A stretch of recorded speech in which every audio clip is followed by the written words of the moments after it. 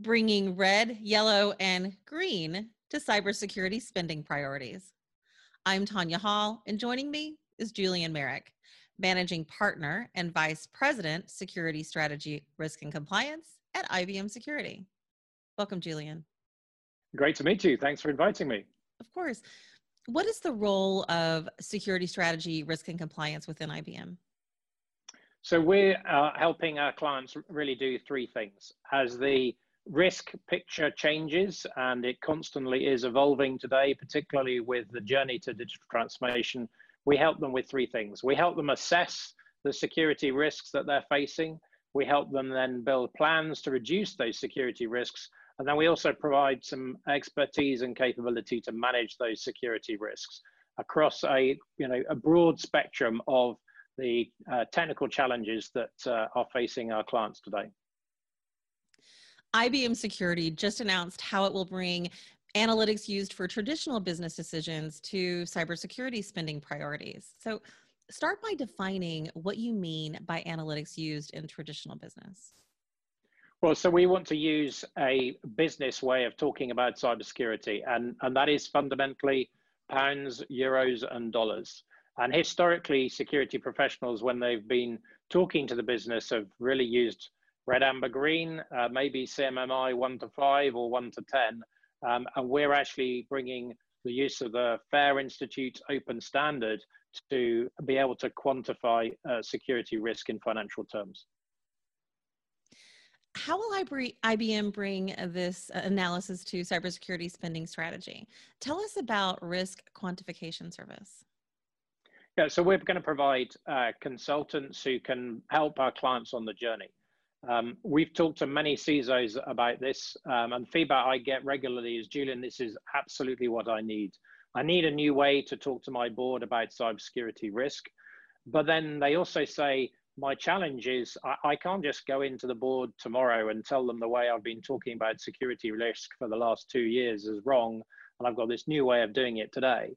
So they need our help to go on that journey, to go from where they are today to being able to actually implement a risk-based approach and a risk culture across the organization. We can then help provide analysts to actually do the analytics for our clients, because this is a new area, and we know that a number of organizations are struggling to find the right skills to do this already. And then we will be launching a managed service going forwards, where we're actually able to provide an ongoing support for our clients, providing a ongoing managed service. What are situations where IBM's risk quantification service would offer value, for example? And what are the threats that capture the C-suite's attention? Well, we're looking at building out a number of use cases. We think this is going to be applicable across the broad spectrum of areas where we assess, reduce, and manage risk today. But we're starting with a number of key use cases. So we've already been working, you won't be surprised to hear, with our clients who are on that journey to cloud. And this is a real challenge for many organizations where risk quantification can really help prioritize the steps that need to be taken on that journey to the cloud. A second area is zero trust. So particularly with the impact of the pandemic, this is a real opportunity to think about remote working in a different way and accept the changes that we need to make as a result of the new normal, whatever that is going to be, and implement zero trust. But to do that, you need to take some key steps, and risk quantification can really help us prioritize what those steps are. And let's face it, a lot of organizations, as a result of the pandemic, have been under a lot of pressure from an income perspective. So organizations are looking for cost savings, and what better way for a CISO to be able to talk to their board about the implications of that cost reduction in security than in terms of the financial impact of that. And then the third example that we're actively working with our clients is mergers and acquisitions security risks. So again, there's an expectation in the market that mergers and acquisitions will pick up as a result of companies that have survived the pandemic with cash will be looking to buy those companies that have struggled. And we really think there's an important opportunity here to build security risk quantification into the way that organizations look at their mergers and acquisitions plans. Is this a new initiative for IBM? It is a new initiative. I mean, we, like every other IT security professional, have been using Red Amber Green. We've been using CMMI 1 to 5.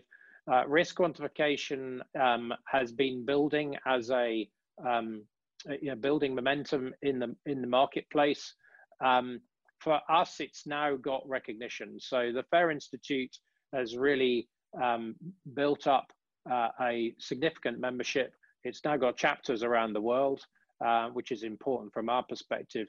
But most importantly now, it's been recognized by NIST as complementary to the NIST framework. It's been recognized by COSO as complementary there. So we can really see that this is now accepted in the marketplace. Where can we go to find out more about the risk quantification service? So we have a website on ibm.com talking about security risk quantification. And that's the best place to look at the details of the services that we provide. And if somebody wants to connect with you, Julian, what's the best way they can do that? So I'm very active on LinkedIn, so be delighted to connect with people on LinkedIn and explain how we can start them on this journey. Thanks again, Julian. That's Julian Merrick, Managing Partner and Vice President, Security Strategy, Risk and Compliance at IBM Security. And certainly you can find more of my interviews right here or at tanyahall.net. Thanks for watching.